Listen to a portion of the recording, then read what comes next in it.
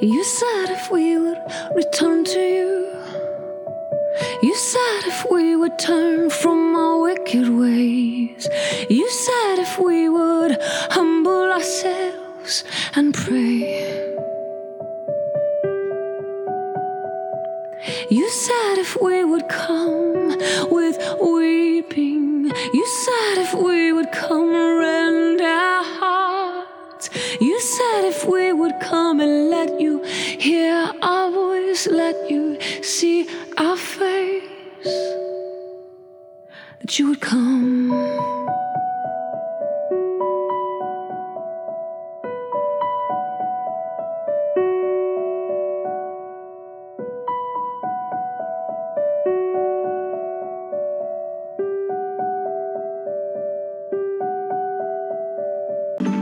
We asked these two to use one word to describe each other. I know you're going first. Compassion. Godly. The chemistry is clear, but for a long time, they were a volatile combination. Things that would get said that really were very hurtful, and we would do things that was just, it was dangerous and sad. When they met in 2000 at an apartment swimming pool, the single parents each had sorted past. Meth, alcohol, pot, you name it, anything other than needles or heroin. It was just, I would do anything. Previous to her, I think I have been in 10 treatments. So I've struggled with alcohol was my main drug of choice. 2 years into their courtship, the physical abuse started. The landlord and police officers were regular visitors. Tammy would stay up for 6 days straight, fueled by meth. Sean relied on shot after shot of vodka, starting around 6 a.m. For years, they managed to hide it from their employers and their kids, who never even saw them take a drink, until it all became too obvious. We've been together for 13 years and done all of our dope and stuff, drinking and everything together. And then our daughter came to us and said, "Can you guys please stop? I need some help with my kids." Homeless, broke, desperate, they entered Minnesota Adult and Teen Challenge's 13-month male and female programs.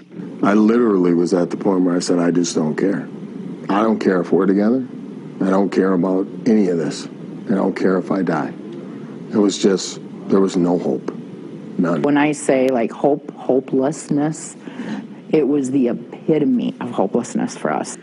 Over the next year, that changed. Just the love and the compassion they showed us that we didn't deserve. The couple took time apart to heal themselves, growing in their Christian faith and learning how to make sober life stick. They are both now staff members, coaching men and women in the program that they adore. I don't know that I'll ever stop working there. I love this ministry with all my heart. I'm on the front lines every day with these women. I wouldn't have it any other way. She didn't just get a job upon graduation. She also got a ring. Sean and Tammy tied the knot, a union they credit a certain group for. It helped me. It saved my life. It saved his life. We changed our life, and now we've changed our children's life, and we change our grandchildren's life. No kidding. For sure. Thanks, Sean and Tammy, for coming in and for sharing their story with us, Yeah, too. it takes a lot of courage. So good for bold. them. Yeah, we wish them luck and everyone else there, too. Thank you, Susan and Elizabeth. I would just like to say that story, that could have ended in a very tragic way without our Lord picking us up from that hole we were in and giving us the life that we don't deserve today. I mean, that we absolutely are just blessed. I wanted to say something quick before I pray. This is after our pastor here. This is funny. I just started laughing to myself last night. So he always is quoting the Batman and Superman movies and the intricacy in there. I just want to say, so I'm watching Wonder Woman, and I hear, and it's very pertinent to what we're going to do in our life. And it is, it's not about what we deserve. It's about what we believe. Because if we all got what we deserve, obviously we wouldn't be here. Thankfully, we can believe in a Lord that gives us everlasting life and a life worth living. So I'll let my wife start this off. I'll pray us in, my fault. Lord, thank you so much for what you've done in our lives. Thank you for bringing everybody here and whoever's listening today, their ears open. As we open our hearts and minds today and share our story, all I ask is that you are the answer to it all. You're the one. You get all the glory for everything that is coming out of our mouth, because without you, we wouldn't be here today. So filter our words that come out, that they glorify you. In Jesus' name, amen. Good morning, church. I guess I want to flip this over. There we go.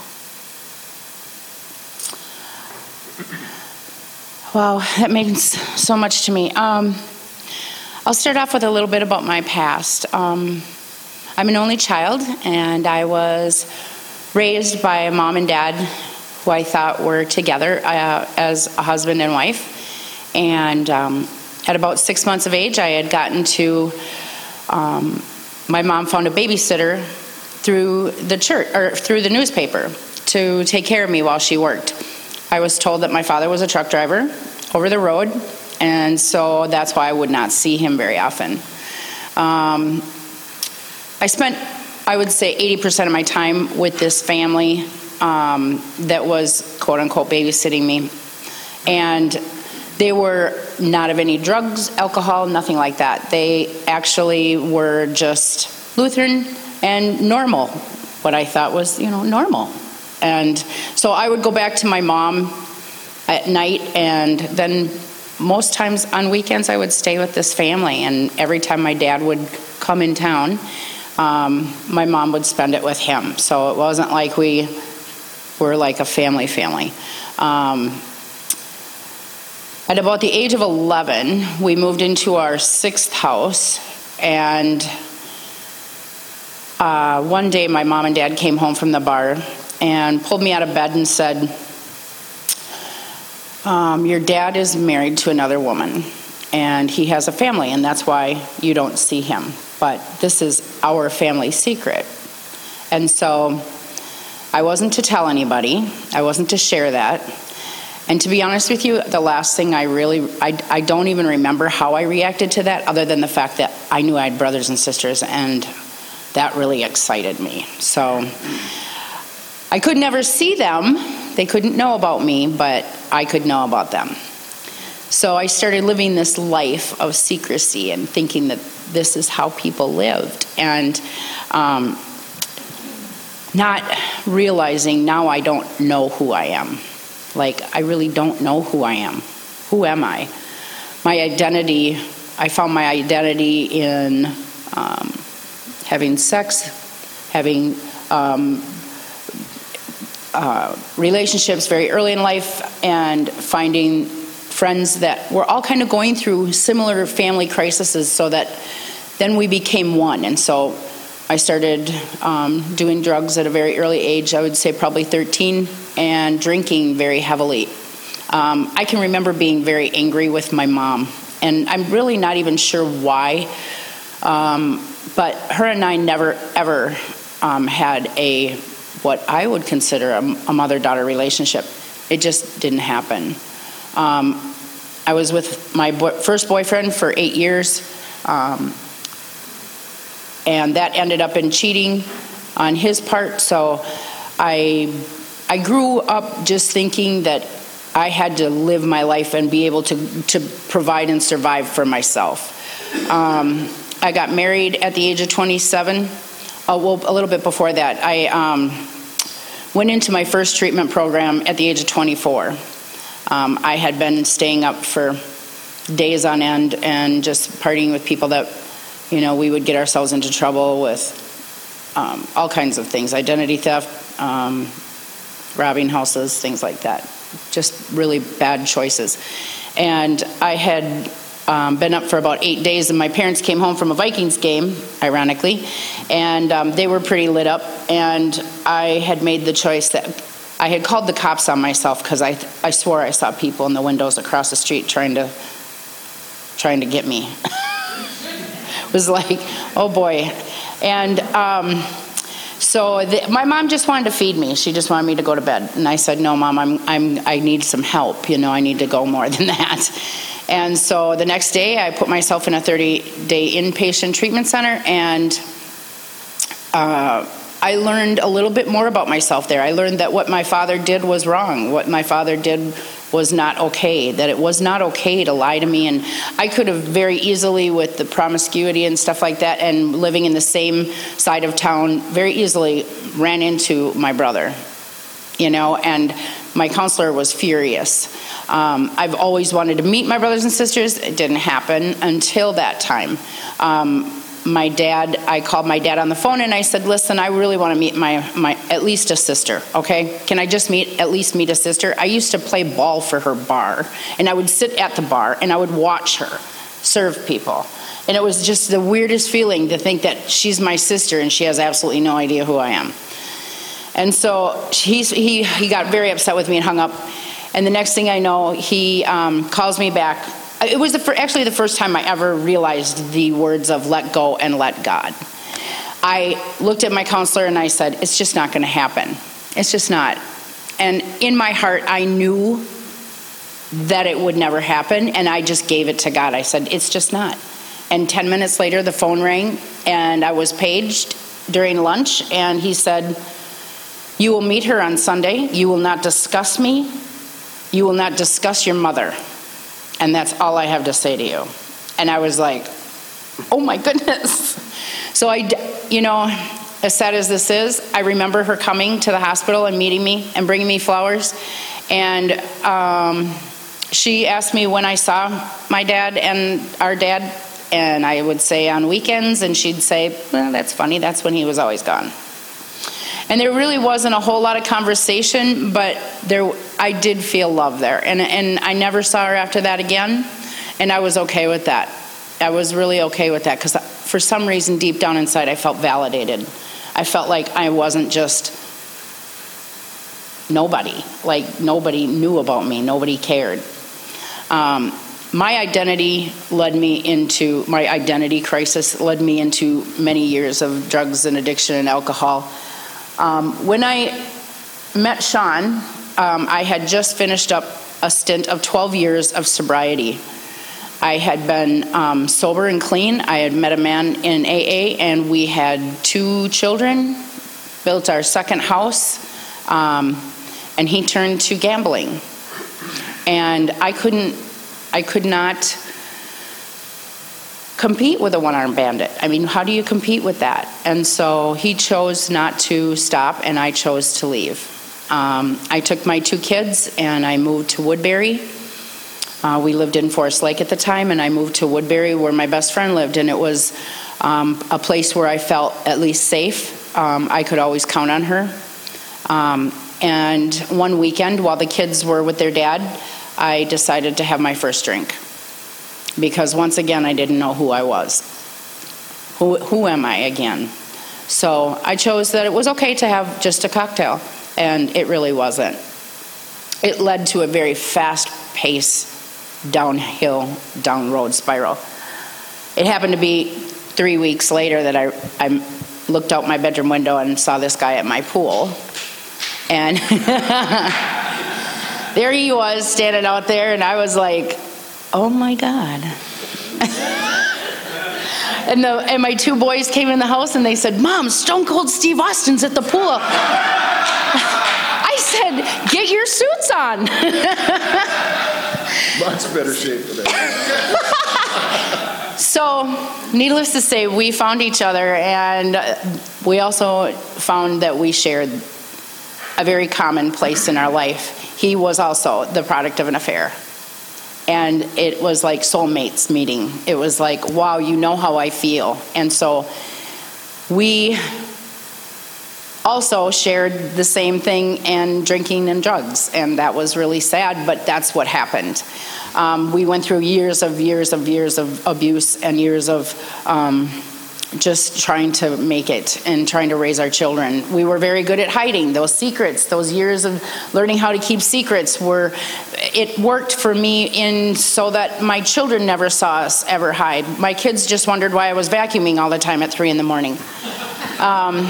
But, you know, with all that being said, I now, after I came into the program, it was really strange. We had been kicked out of our apartment, and we were going through terrible times, and Whitney came up, Tristan's mom, and said, I really need help. I really need help with my children. I need you guys to get cleaned up. I don't ever know if your phone's on. I don't know where you live anymore. I don't know what's happening, and I'm afraid you're going to die. And I specifically remember having a conversation with Sean Jr. at one time, and he said, you're killing my father. You're killing my father, and I'm blaming you. And I couldn't argue with it. It was true. And so when I walked through the doors at Teen Challenge, the first thing that was on my bed was a card that said this. And I thought to myself, for I know, in my version it said, for I know the plans that I have for you. And for once, somebody said they knew my plan. And it was like something clicked for me. And it was, you know, a future and a hope, something that I did not have at this time. I was so broken, so broken. And he declares that. He declares that. And I remember specifically thinking a declaration is something that you do when you have full intentions of doing something. And I knew that in my heart, this was where I really needed to be, was in this place at this time. And no matter what had happened to me all those years before this, it was all for something. And I didn't know what it was for at that time. I honestly didn't, but I knew that he had a plan.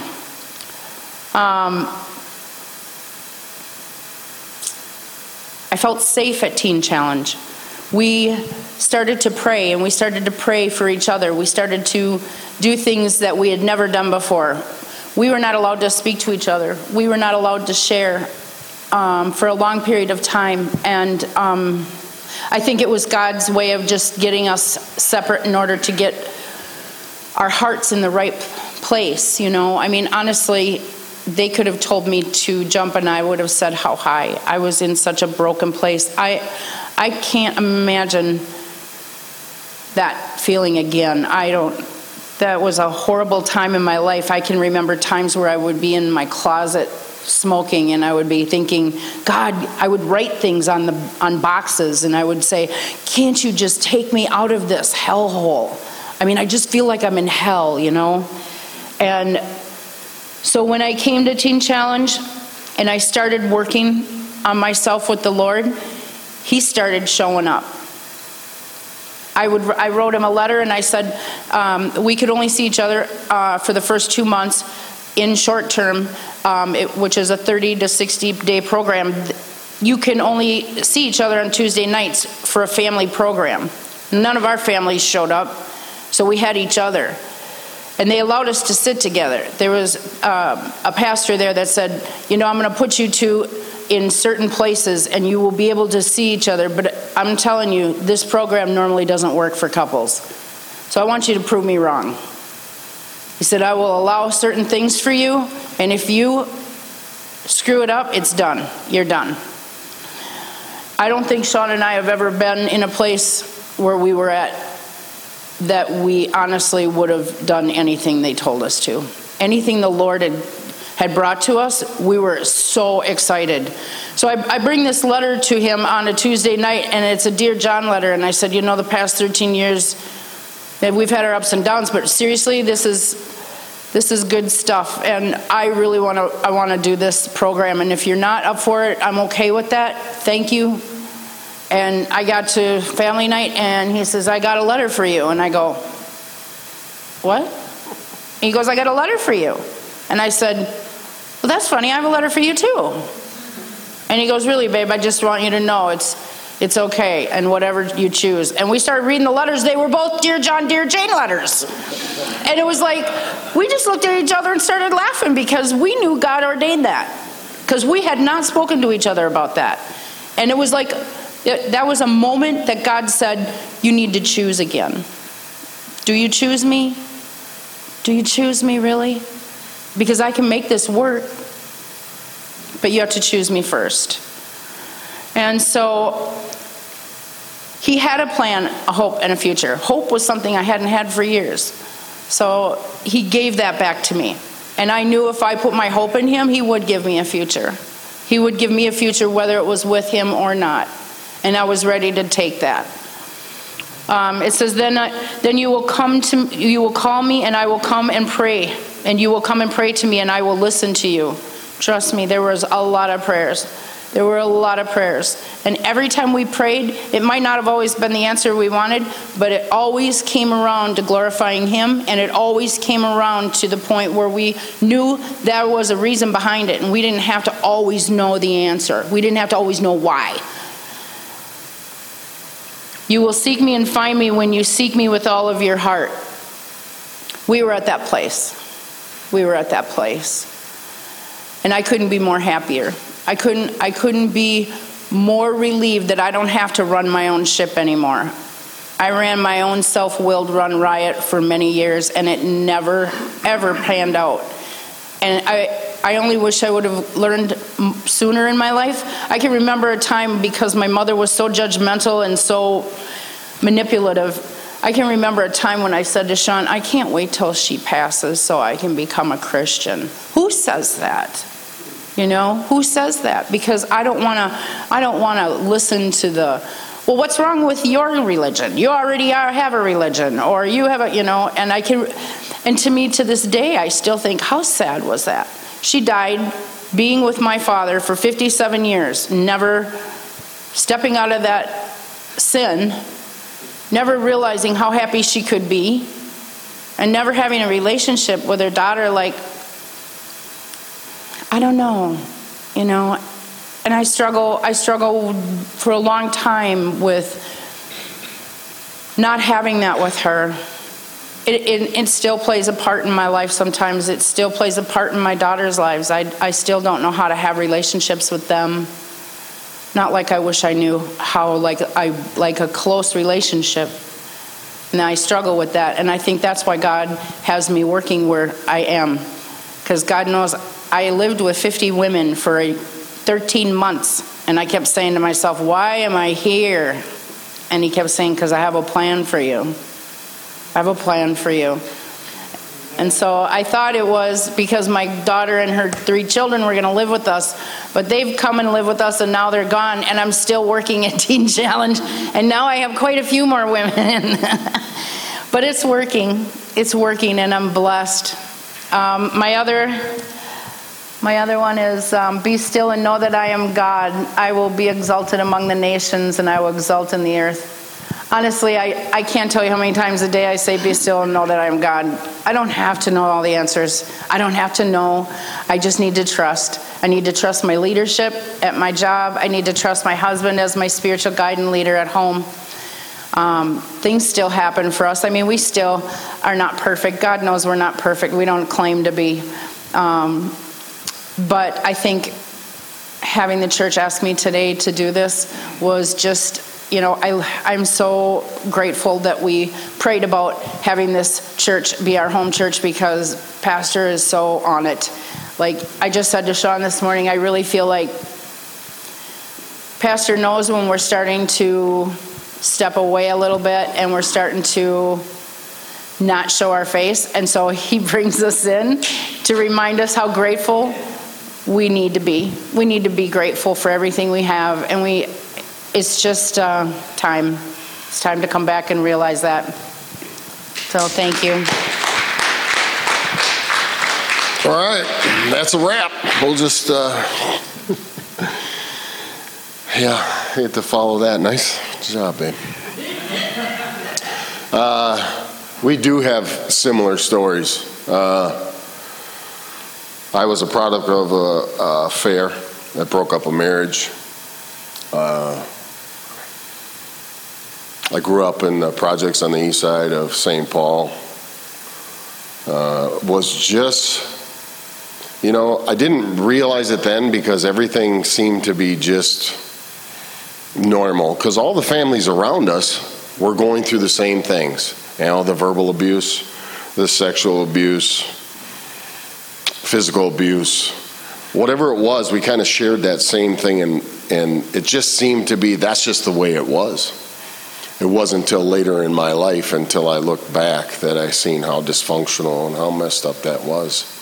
But throughout my childhood and throughout my life coming into adulthood, I didn't know it then, but I always found my worth in what I did. First it was sports, then it turned into jobs, money, and those things are fleeting. They come and they go. And so there was no stability in that, knowing who I truly was. I'm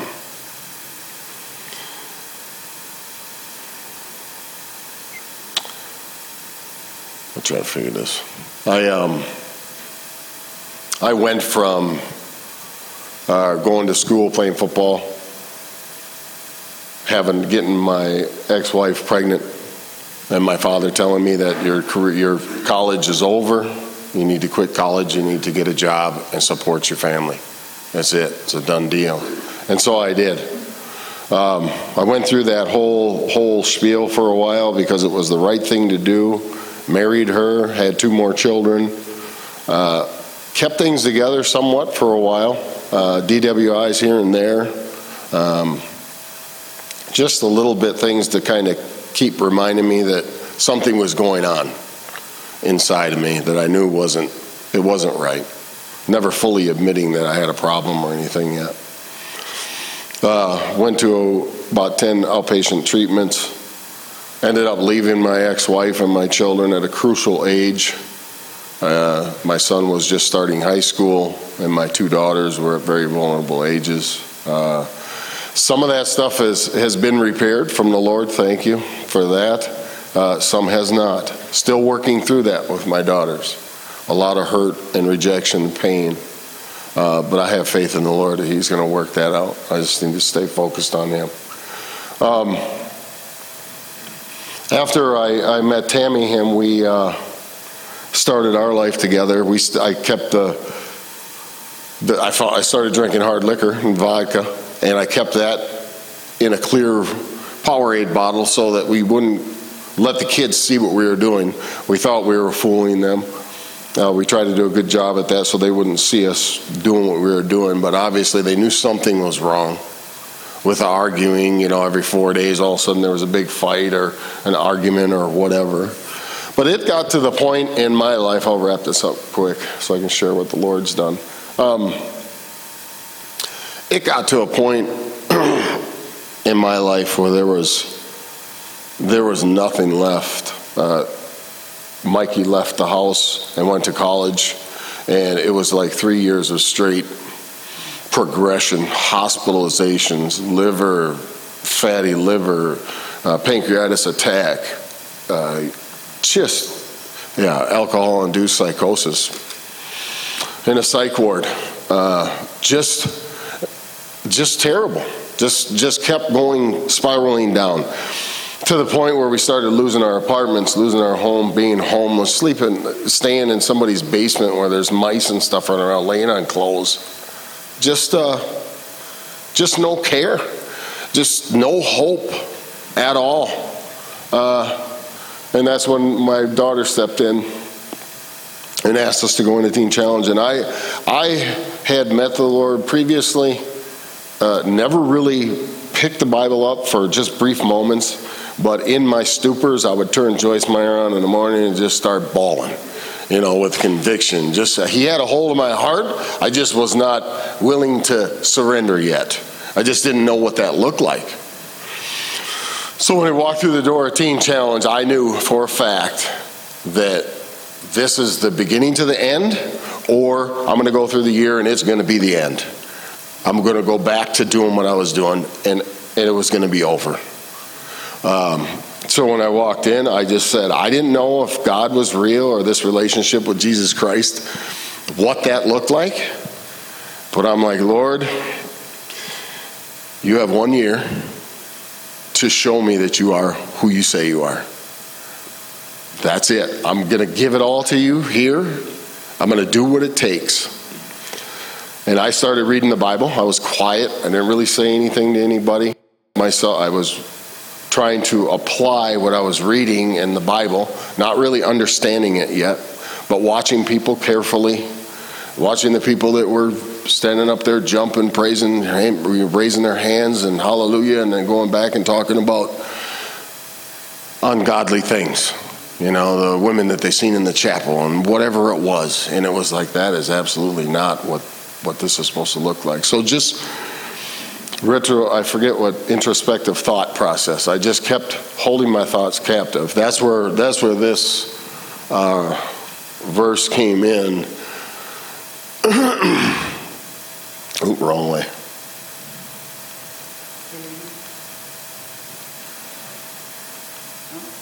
Oh, not in there. Anyway, it was about holding, it's in 2 Corinthians, and it's about holding your thoughts captive to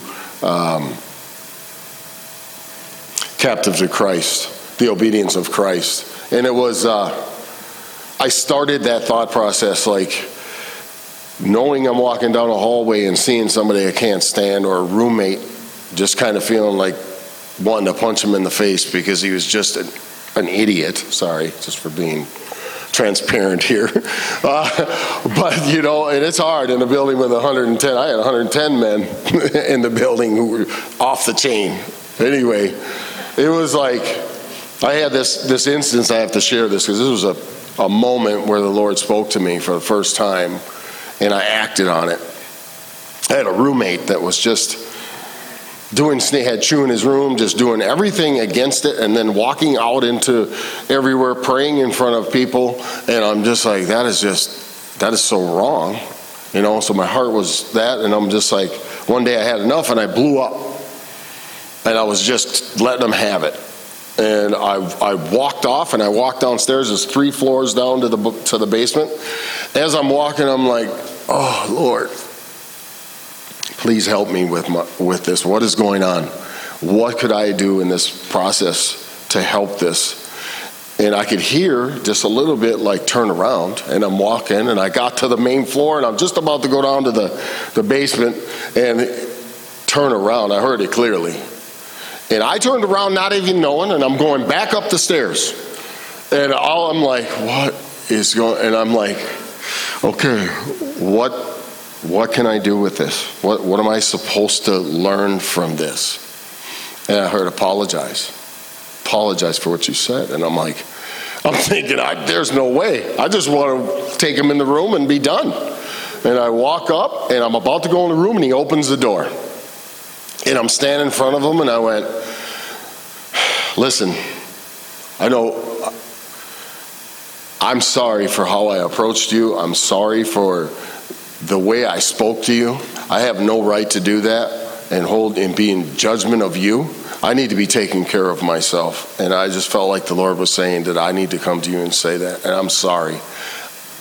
You know? So, and I just started turning to walk away, and he grabbed my arm, and he's like, wow, you know what? No, I'm sorry. And I'm standing there just looking in amazement, like, what is happening here? And from that point on, we worked. He had his space, but we started to work together, and things started to change for me. I started to listen more, hold my thoughts captive to the obedience of Christ, so that when I did speak, it was something good. I wasn't letting anything bad come out of my mouth. I really took that to heart when he says, you know, you either speak life or death. That started to become real to me. So I didn't want to say anything offensive to anybody. I was always using that introspective thought. I still use that today. I try to capture my thoughts on a daily basis, sometimes minute by minute, especially when I get in the car. But this process, knowing the Lord and just keeping him first in my life has meant everything to me, to my wife, to my family. I know that when I have my face in this book, that life is worth living. For me, every answer that I need in this life is in this book. For any direction that I need, He's just amazing. It's just practicing discipline, trusting him, and applying it to my life. And for that, I am extremely grateful. And I'm with Tammy on the subject that, I don't believe in coincidences. I believe this happened for a reason today. I believe that he placed us here in this spot to do this, to remind us that we cannot lose our gratefulness for who he is and what he's done for us in our lives. So with that, thank you for listening to us. Tammy, we'll pray out. Tammy, you want to pray something, and I'll finish her up.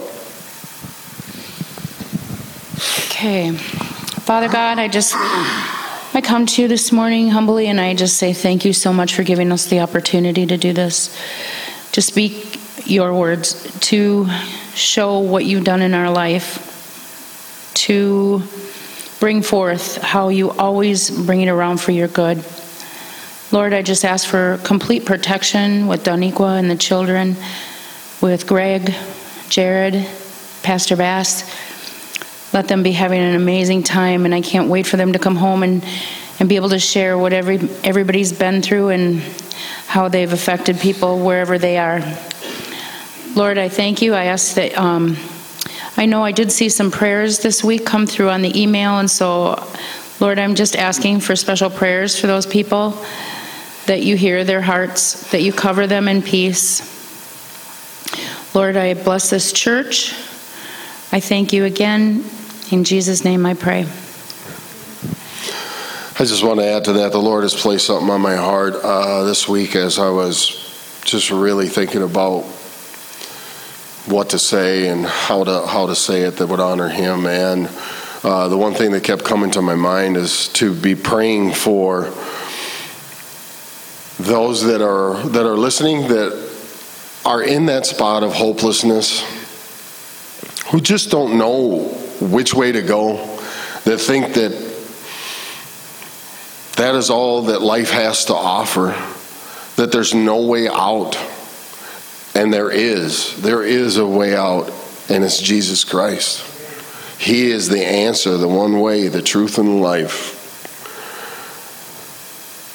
As we open our hearts and our minds to him today, I just ask that you give the strength, Lord, to those that just maybe are on the border of opening their hearts to you. Give them the strength to say yes, to reach out, to go to somebody who they know is a godly person that walks this thing out with Christ first in their life. Ask them for help. Take the next step. Give them the courage to accept you and let you lead their life. I just pray that if there's anybody in church who doesn't know, is just kind of stepped away or is caught up in a little sin, whatever it is, that we have the opportunity, gave us a choice to repent and turn from that and turn our faces to him. Lord, help us, give us the strength we need to move closer to you. And thank you again for everything that you've done in our life and everybody that surrounds us, and placing those in our life for a purpose. In Jesus' name, amen.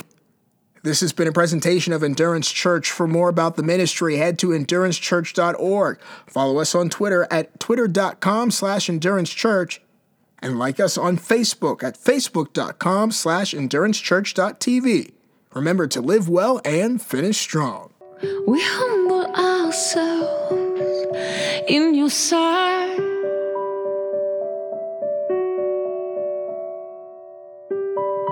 We confess that there is no other hope, and we repent,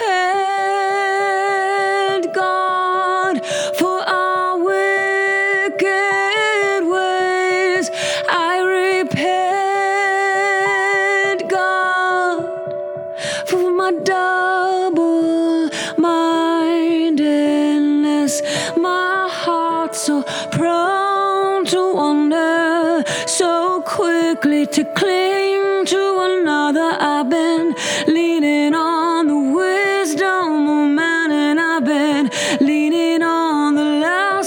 the flesh, and I've been grieving the Holy Spirit, and now I fall face down, down, down, and I repent.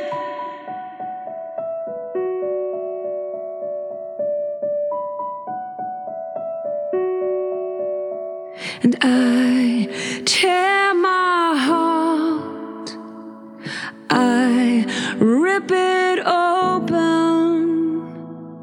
all that I've been holding on to. When you are forgotten, I take my heart and willingly I rip it open, for I only want to cling to you. I don't want to cling to another. I've been chasing all those other loves, and I've forgotten you. Now I take my heart and I humble myself in your sight, and I confess,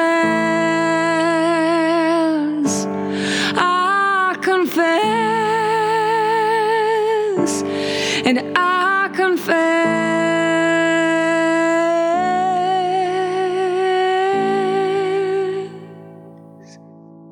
I need you.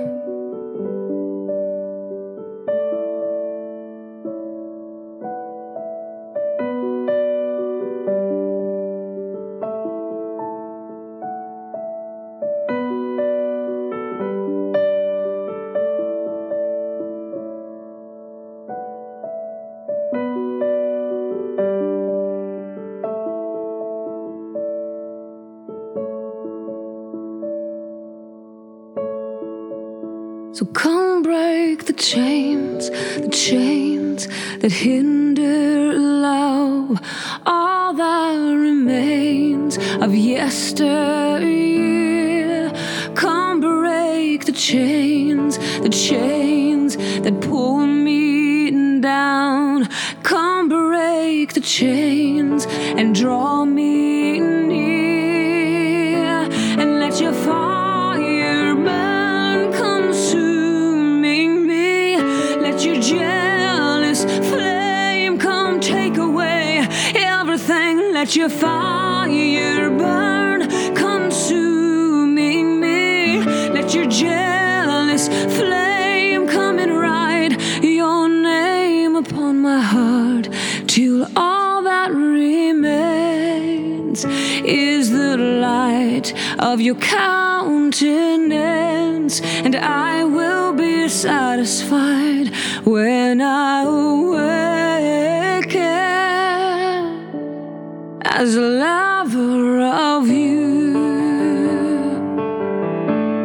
as a lover of you. Whatever it takes, take it away. Whatever it takes, just take it away. Whatever it takes, take it away. Whatever it takes, take it away. Whatever it takes, take it away. Whatever it takes, take it away.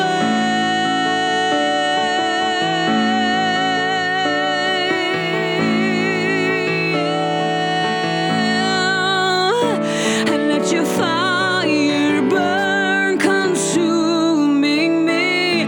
Let your jealous flame come take away everything. Let your fire burn, consuming me. Let your jealous flame come and write your name upon my heart, until all that remains is the light of your countenance, and I will be satisfied when I awaken